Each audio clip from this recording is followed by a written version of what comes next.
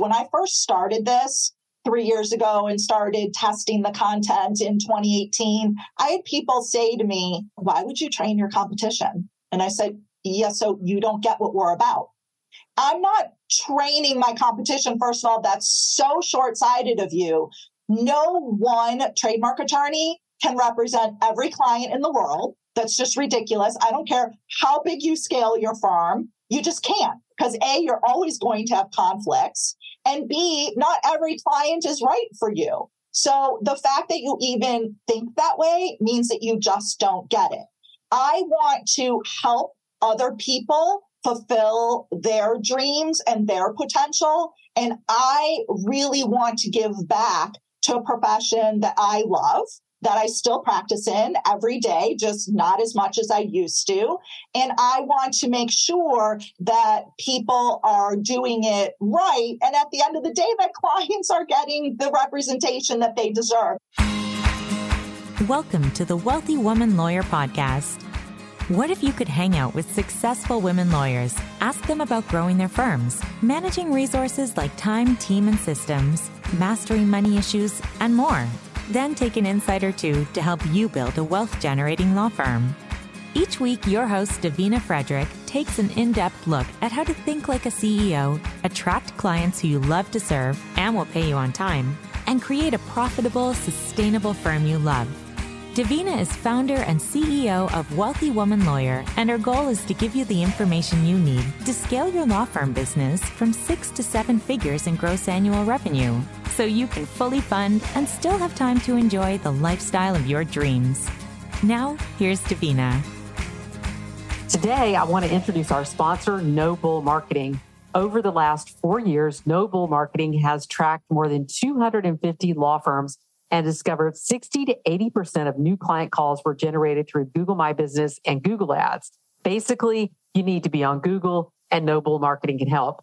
I recommend them because they have an incredible guarantee. Your campaign will be profitable in 3 months or less, or they will work for free for an additional 3 months. If they fail after a total of 6 months, they'll refund your entire investment, including ad spend. If you could use more qualified leads, I encourage you to reach out to Ronnie Deaver at nobullmarketing.co. Mention you heard about them here on the Wealthy Woman Lawyer podcast, and No Bull Marketing will waive your setup fee, instantly saving you up to $2,500 or more. And now, on with our show. Hi, everyone, and welcome back to the Wealthy Woman Lawyer podcast. I'm excited to have with us today Stacey Calamares, who is the founder and lead instructor for Trademark Abilities. Trademark Abilities is a trademark training academy for lawyers. Stacey is a seasoned trademark attorney. She has many, many years of experience working with brands, 150 brands, I think, all over the world, well-known brands. And so we're super excited to have her here today to talk about Trademark Abilities and IP, a career in IP, and all of her knowledge, how all of her knowledge is culminated in this new project. So welcome, Stacey. I'm glad you're here. Thank you so much for having me, Davina. I'm so delighted to be here with you today. Wonderful. So why don't you take us back to, I always like to go back to kind of when we first become lawyers and what inspires us to become lawyers. And if we went down a path that we expected to the whole time, or if something evolved over time. So why don't you tell us, like, young Stacey in law school, did you know you wanted to be an IP lawyer then? What was that like for you? Well, so Stacey wasn't young when she was in law school. Younger. So I was in law school in my mid-30s, but when I was young, I actually wanted to be a teacher. So it's kind of a full circle moment that now I have this, wonderful sort of second career in my legal career now. But my dad, who was an immigrant and wasn't educated, and was a self-made man, said, no, you can't be a teacher. Teachers are poor.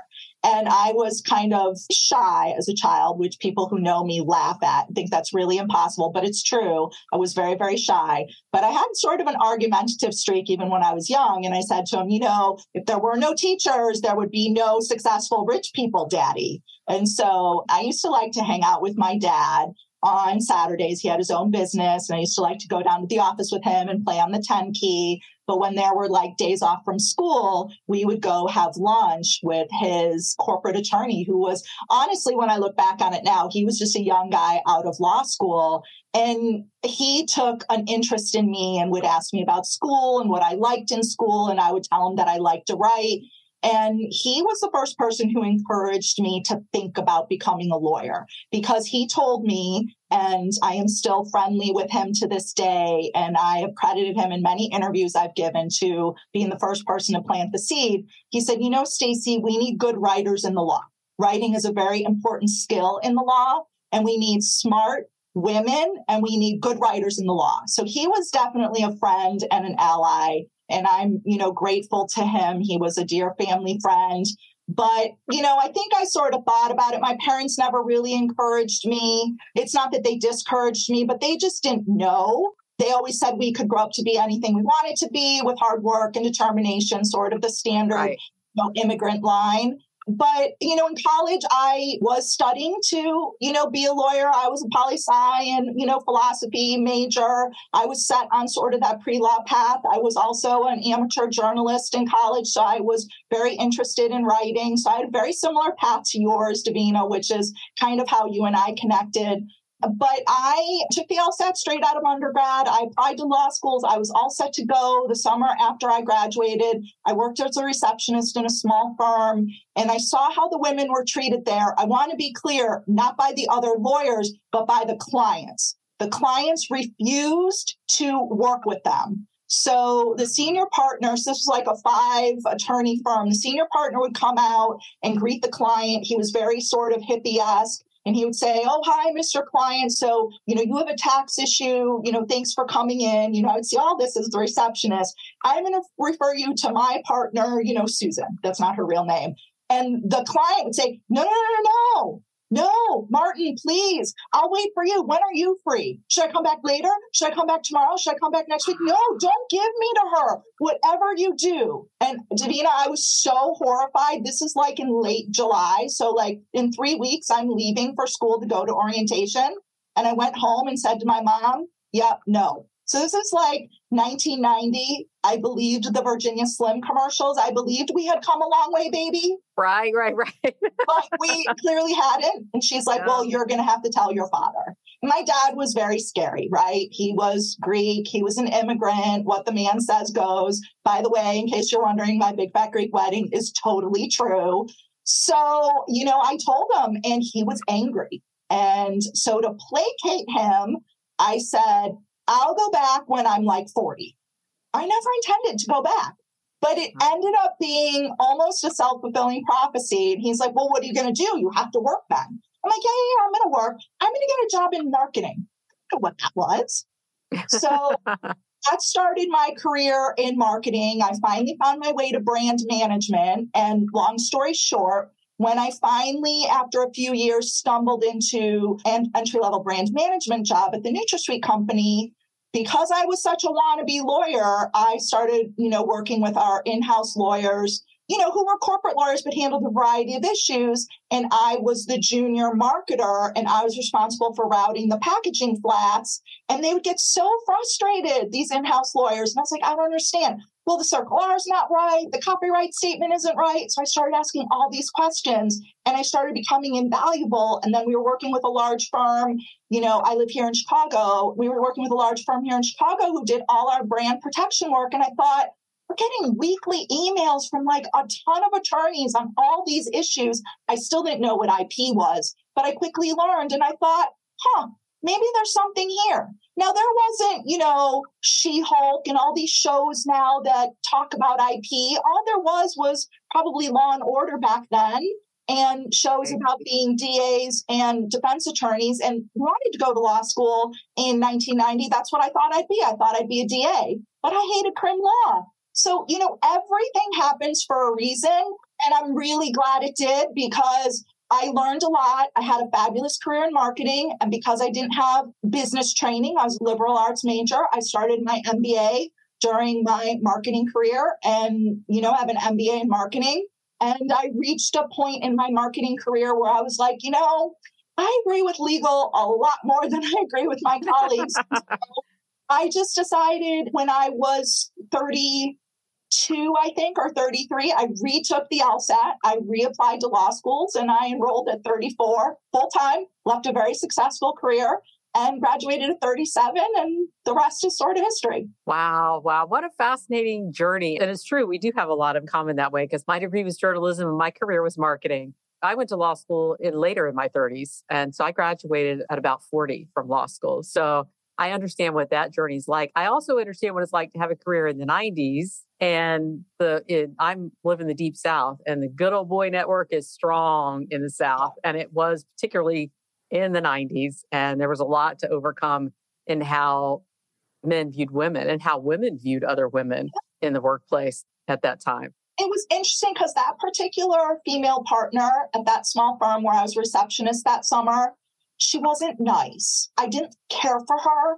And I thought it was, I'll be honest, and I've shared this story many times, I thought it was because she was just like, I figured the other men in the firm kind of were just mean to her and that she had to prove she was better than them. I never did anything for her. They never really gave me anything to do. I'll tell you, it was the greatest job. I read about a book a week because all they had me do was man the phones. You know, it was one of those phone systems. We had this interesting system. You know, everything was like DOS based back then, right? We had this interesting system where, like, if one of the partners was on the phone, I could send them. It was almost this pop-up IM before there was like AOL Messenger, and everything was based on their 3 initials. I remember almost everyone's initials, and I could send them a pop-up where it would be like, your wife's on the phone or so-and-so client is here. And it would pop up sort of like your Outlook, you know, where you can turn it off, but your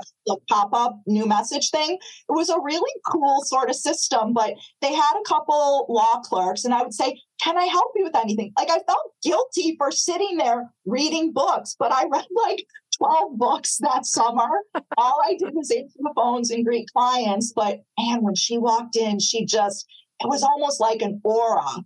But when I saw that interaction, the client begging, no, don't give me to her. It's like senior partner was sending him to the electric chair. And I was like, this is crazy. Like, I knew, right, I'd have to combat issues with my colleagues, but clients maybe wouldn't want to work with me. Oh, no, I was not going to stand for that. No. Well, I'm glad that you found your way back to the law, though. So tell me then about your law career. I know you started your own firm at a certain point, but you worked for a couple different firms. So give me kind of the picture there. Yeah. So I graduated in 2005, and it was difficult for me to find a job at first. And so again, I share this story because, you know, want people to know that there's no one way to find success. I obviously was an older graduate, non-traditional first year as you were. And so you probably understand this path. But I was very intent on what I wanted to do. I had all this experience. I had business experience. I only wanted to practice. Actually, I set out to be an advertising lawyer, consumer protection advertising lawyer, doing FTC work.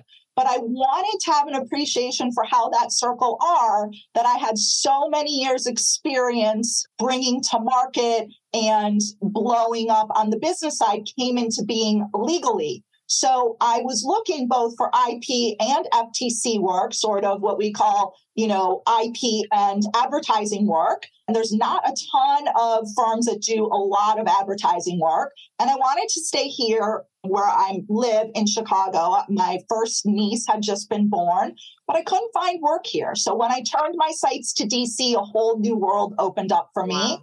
But it took me about 6 months to land a job. I mean, I could have been offered a job doing med mal or general litigation. But again, I was smart enough, old enough to know that I could get pigeonholed very easily and time was not on my side. So it took me about 6 months to find the right opportunity for me. I went out to DC. I worked for a medium-sized firm that had already been acquired by the time I accepted my job. It's just I didn't know that, by an Am Law New York 200 firm. And so, which ironically had an office in Chicago. I was not real pleased, but I loved living in DC. It's a fun place to be an attorney. And then I went to another Am Law 200 firm, and I lost my job at the height of the recession in February 2009. But in my young career as an attorney, I had the privilege of working on some of the largest household brand names. And I represented brands, and my real sort of sweet spot is global brand protection in more than 150 countries. So I haven't necessarily represented 150 household brand names, but I represented really well-known household brands in more than 150 countries around the world. I've done it both on the trademark side and on the advertising side, but trademarks is really what I'm most well known for. When I left my first firm, I straddled both the trademark group and the advertising group. But then when I left my first firm, subsequent firms don't have that advertising expertise. And so I really started developing my trademark chops. When I lost my job at the height of the recession in 2009, I did have 6 clients of my own. I was between my 3rd and 4th years out. So others encouraged me to form my own firm. That was sort of the first iteration of Calomeris Law Office. It was an abysmal failure. I wasn't interested in being a law firm owner at that point, and all my clients went belly up by the end of 2010.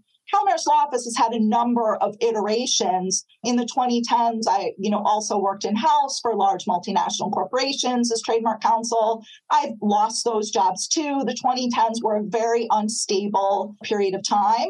And I, just adapted as much as I could during that time. But I reformed my firm on purpose. And then I went back to big law in 2014 and, 2017, switched firms again. And then on purpose in January 2018, I reformed Calomeris Law Office, which became, very successful and sort of a new age and social media, and really established myself, did a lot of speaking and educating of clients and other lawyers, and started testing the content for what would become Trademark Abilities. And then I sold my book of business last June for a number of reasons. I originally sold it to accept a senior counsel position at the world's largest candy company, and I did go there.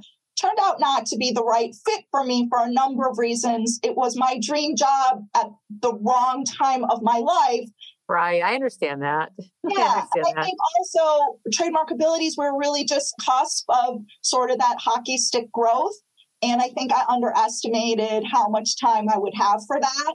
And so I decided to leave my position and really focus on Trademark Abilities full time. So 2022 was a very interesting year. Thank you for subscribing to the Wealthy Woman Lawyer podcast. We'll get back to our show in just a few seconds. But first, let me ask you, are you struggling to set up systems in your law firm business? Maybe you're not sure where to start, or maybe you have some systems, but not all 7 of the essential systems in place.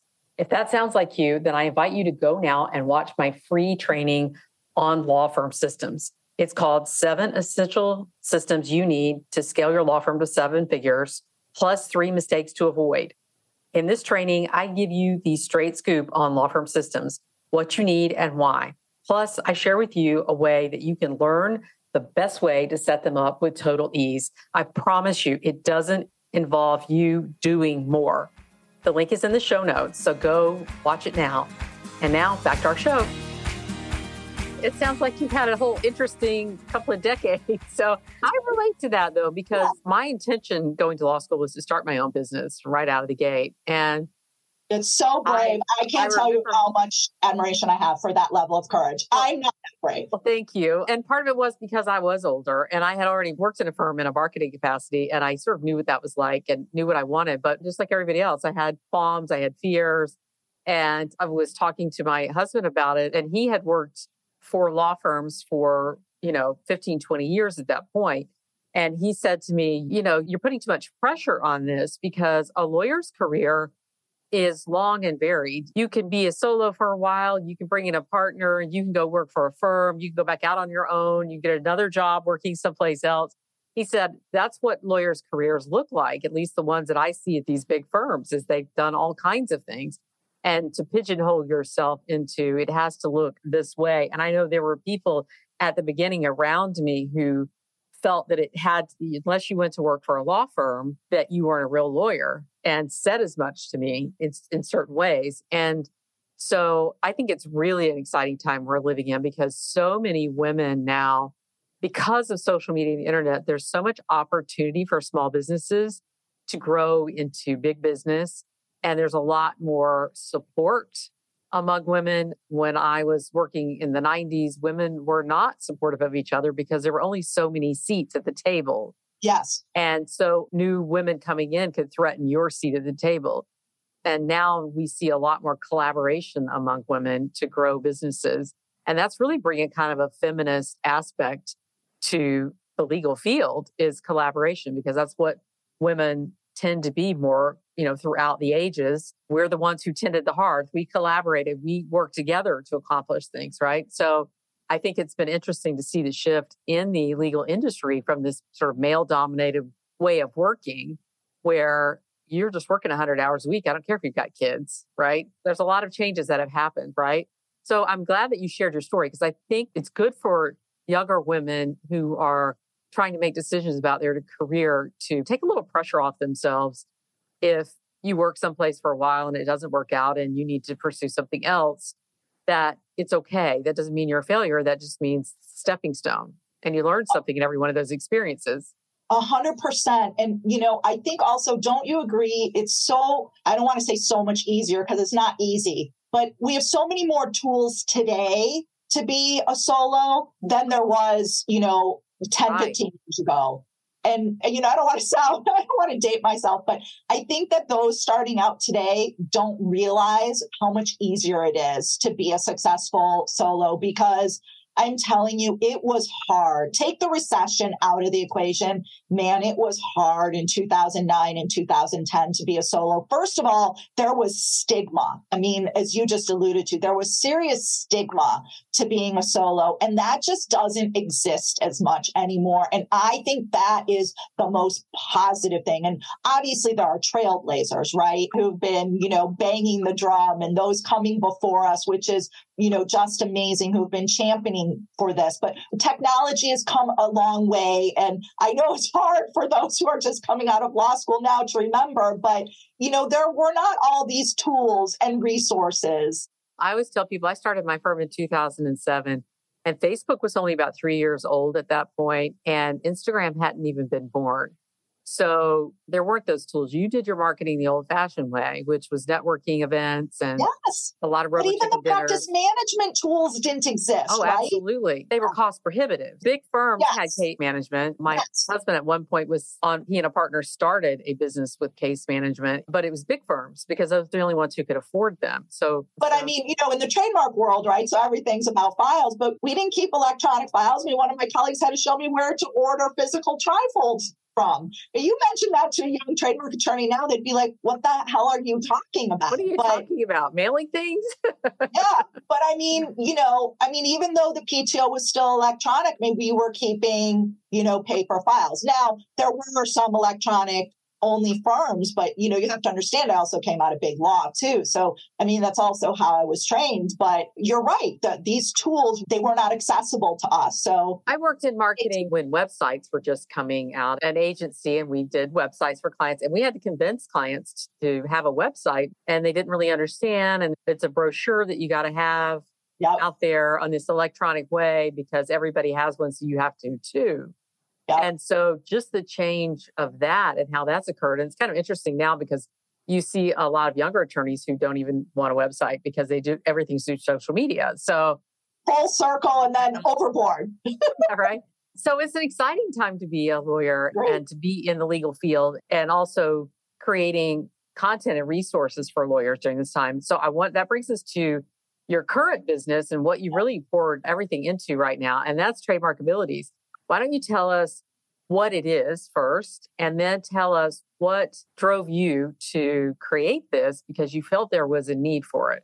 Yeah. Tell us about that. So Trademark Abilities, really, in its most simple form, is a practical training academy for trademark professionals. We primarily target attorneys, but it's also for paralegals, recently graduated JDs, third-year law students, anyone who really has a desire to practice in the trademark space and to represent clients confidently before the USPTO. That's in a nutshell our mission and what we do. And this is a real passion project for me because the reason I developed this was when I went back to big law in 2014, I was working with senior associates. I was about, 9-10 years out at that point. I was working with senior associates at one of the largest law firms in the world who didn't know the basics. They hadn't been trained properly. There's a lot of reasons for that. This is not a knock on that firm. They're tremendous people. I worked with amazing colleagues, but there's so much pressure on partners today. Billing rates are sky high. Clients do not want to pay young associates to learn at their expense. And so trademark is a very nuanced area. And if you don't learn the basics, that just sort of snowballs on top of itself. And brands are incredibly valuable assets. It doesn't matter if you're representing a startup or, a Fortune 50 company. These things matter. And so something that you said earlier really resonated with me about women making more room for other women at the table and being more collaborative. That's really what is at the heart of Trademark Abilities. When I first started this 3 years ago and started testing the content in 2018, I had people say to me, why would you train your competition? And I said, yeah, so you don't get what we're about. I'm not training my competition. First of all, that's so short-sighted of you. No one trademark attorney can represent every client in the world. That's just ridiculous. I don't care how big you scale your firm. You just can't because A, you're always going to have conflicts. And B, not every client is right for you. So the fact that you even think that way means that you just don't get it. I want to help other people fulfill their dreams and their potential. And I really want to give back to a profession that I love, that I still practice in every day, just not as much as I used to. And I want to make sure that people are doing it right. And at the end of the day, that clients are getting the representation that they deserve. I mean, that's really sort of the sneaky kind of end result, to make sure that clients are being protected, that maybe, I'm spreading a little bit of my fairy dust everywhere. This is not about making sure that people practice only like me. That's not what it's about, but just educating people. We, base all of our education on the rules of practice. Trademark lawyers have a Bible. It's called the Trademark Manual of Examining Procedure. All of our courses are based in the rules. So we teach based on the rules. Oh my God, lawyers teaching rules. But we break down what those rules actually mean in real life. And I take all of my experience from the business world and working on these large portfolios to help break down to the attorneys in our courses, what do they really mean? How far can you push the line? How far can you really advocate for your client? How far should you advocate for your client? So we give really practical tips and resources. And I think that that's what really makes us different from other kind of boring CLEs. We've all been through those. We all sit through those. We have to, right, to keep our licenses current. And our course is CLE certified too. So it's a little bit different than any other CLE because it's really practical based, right? You can take what we learn and you can apply it tomorrow. And, being a solo is hard and it's lonely. And you can read as many rule books as you want, but you're left scratching your head going, yeah, okay, so I don't get it. What does that mean? Right. What do I actually do with that information? How do I fill out those forms?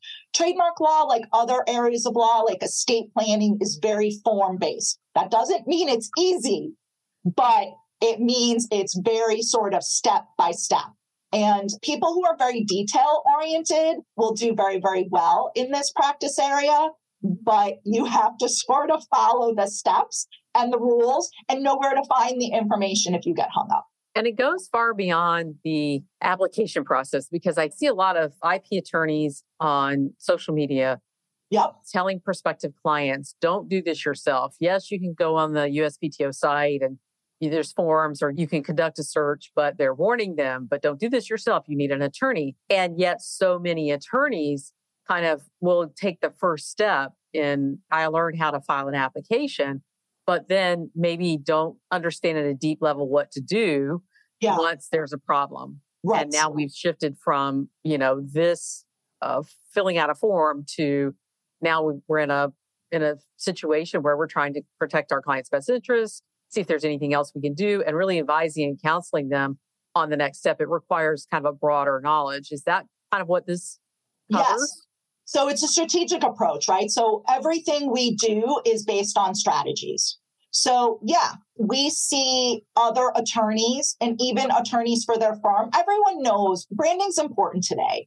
And as our world gets smaller with social media and e-commerce, and I think we learned through the pandemic, branding's important. It's how we stand out. And those of us who are savvy and who are on social media and who market ourselves, we know branding's important. So we see, I'm not picking on any one practice area. We see PI attorneys now filing for trademarks, but they end up filing it for themselves. We see real estate attorneys. We see all different practice areas filing their own trademarks. And it's astounding to me. They file it themselves. Well, I'm an attorney. I can do it. Sure, you can. That doesn't mean you should. You can actually take a scalpel to your heart. Should you? No. I mean, you wouldn't do that. You should go to the experts. So what's, I think, really interesting is that all of the other major world powers require a competency test to practice trademark law at their IPOs, but the U.S. doesn't require it. Wow. So even though we require patent attorneys to sit for a specialized exam, we don't require that for trademark attorneys. But in Canada, they do. In the EU, they do. In Japan, they do. In Argentina, they do. You have to pass a competency exam. But anybody with a bar card can file a trademark and represent clients. And they shouldn't. So yes, we approach everything strategically and we apply, you're always talking about, your framework, 9 steps, this, that. We don't break it down that methodically, but we do have a framework. We do have an approach, whatever the problem is. There's a refusal of registration. That's called an office action. If they're substantive refusals, we have strategies and tips and we have templates that you can work off of. We offer a ton of support to help our attorneys be as successful as they can be. And, there's a ton of information in this course. It's very overwhelming. I'm basically teaching people, downloading, 15 years of experience for them. So some people think that perhaps is a bit much, but I want people to feel like they're getting a lot of value out of it. They come in with different levels of experience and knowledge. So there's certain things that you can take or leave based on your own. It's very much like with my training. If you have people who already feel like they've mastered getting clients, well, then that part of the course won't mean as much to them as maybe adding to their team will. So everybody comes with a different experience. You also recently added something I think is really powerful and important, and that's community. Why don't you tell us about that?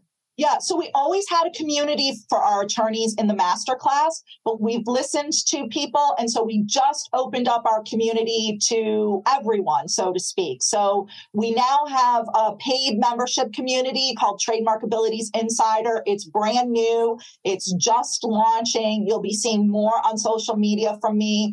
But basically, we're offering the same level of support to our masterclass attorneys as we would to anyone who wants to learn more about trademarks or who's new to trademarks. Maybe they're not ready to take the masterclass yet, or maybe they've been practicing for a long time and they feel like they don't need the masterclass, but they want a certain level of support. So we have monthly Q&A calls. We're going to have bi-monthly sort of what I'm calling support calls. Like you have questions about, maybe how to deal with a difficult trademark client, how to set up your fee structure, all of these questions. We have special tips and resources inside the community that are not shared in our masterclass. We have an experts corner where I'll be interviewing, trademark vendors and other experts that could be of help and knowledge to trademark practitioners. So all sorts of resources. We offer a 7-day free trial and we have 2 different membership tiers. You can just be a part of the Q&A and networking part,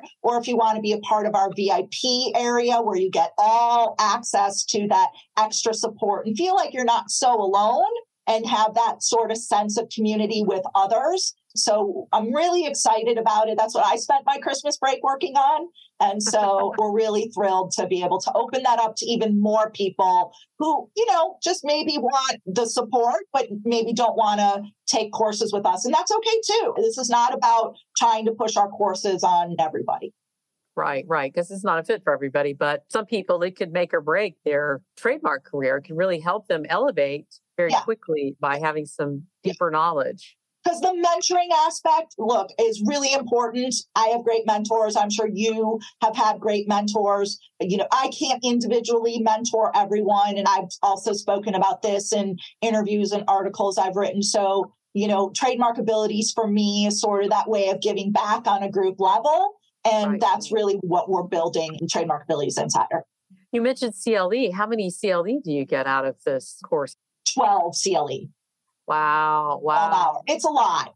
It's a very robust course. And so, if you want to go through it all, and apply for the CLE, we're certified in the state of Illinois right now. I mean, obviously, we're not like the national CLE providers, but those credits can be transferred to other states. And, we can help you provide whatever information you need to apply for the CLE credits in your state. So surprising to me that more people don't take me up on that, but it's there and it's a great perk, I think.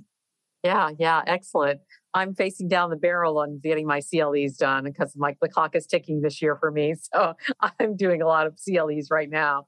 And when does your reporting period end? So that's been the most interesting thing to me, learning what the different states reporting. Well, it's like every 3 years. So, everybody's is different. I'm coming up on mine in May. So in May. Okay. Yeah. We report at the end of June. And then I've learned there's some states, it's like September, October, some states do year end. So we do the middle of the year too. Yeah. So what advice would you have for a trademark attorney who's just added trademarks to their practice? Yep. Maybe copyrights. Maybe they had an existing practice and they were looking for a way to expand so that they can move around and maybe not be stuck in one place working in a certain state. What advice would you have to them as an attorney starting out in this practice area? Yeah. So first of all, I think IP is such a great area for the reasons you mentioned, right? You can represent clients, all over the country. I think it's such a growing area because you can't read any newspaper or blog. Obviously, I'm dating myself again, but whatever online area you get your news from, IP issues are so mainstream now. And I think that even small business owners are paying attention to them. And there is a lot of competition. I'm not going to lie. There's a lot of competition in this area because people think it's fun. And it is fun. And the clients tend to really be excited about this area. But I think it's important to make sure that you are grounded in the basics. And whether that means that you come here to get your knowledge or you take some CLEs from the ABA or your local bar or do some self-education, whatever it is. Because what's so important is that the clients are really trusting you with their most valuable business assets.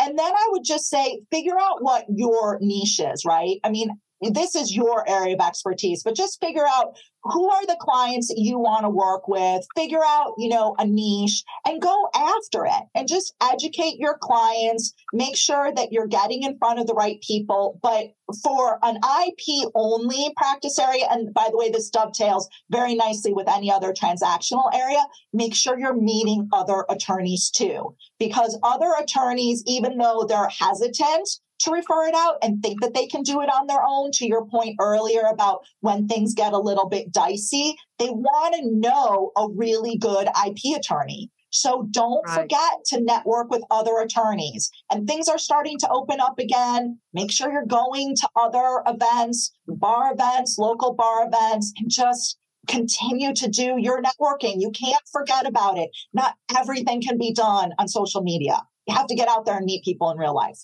I liken it a lot to estate planning. Estate planning, you may have a lot of people, they have a family law practice, so they help their clients with wills. But if the client has another need or it gets a little more complicated, they're going to look for a more expert estate planning attorney that they can source that to, outsource that, because really their expertise is in family law. And so I think this is kind of one of those things where a lot of people maybe have a business practice and they do trademarks, but to a limit. So either this is a great resource for educating yourself, or you can still outsource and network and find those people who are deeply knowledgeable on it, because there is something below the surface, right? I think that's a great point. And the other thing too that people often forget is, even though it's called the United States Patent and Trademark Office, patent attorneys will often file trademarks, but it's very rare to find a patent attorney that has great competency on what we call both sides of the office. So if this is an area you really want to practice in, make friends with all the patent attorneys you know. Yes, they probably file trademark applications all the time, but they probably don't know how to do the more advanced features really, really well.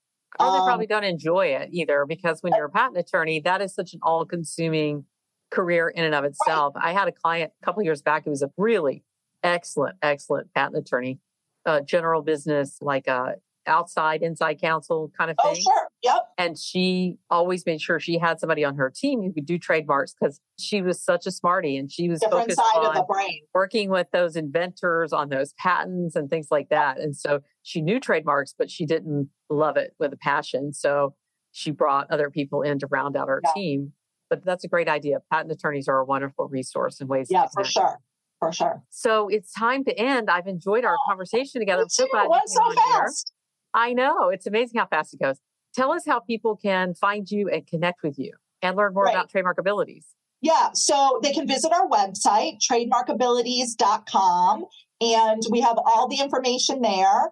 And I'm very active on LinkedIn. That's my social media channel of choice. So I would encourage anyone to connect with me on LinkedIn, follow me on LinkedIn. I share interesting trademark stories 3 times a week. And I, give insights and sort of my insights into what I think happened there, what they could have done differently. We also have a Trademark Abilities page on LinkedIn. People should we're on Instagram and Facebook too. Full disclosure, I don't really understand those platforms very, very well. I have people that manage those for me, but LinkedIn is sort of my domain. So my email is hello@trademarkabilities.com. And also you can call me. It's not a cell phone, so you can't text me, but you can call me at 708-320-2033 anytime if you have any questions. Great. Thank you so much, Stacey. I really enjoyed our conversation. I learned a lot. I'm glad you were here. Oh, thanks so much for having me, Davina. I really appreciate it.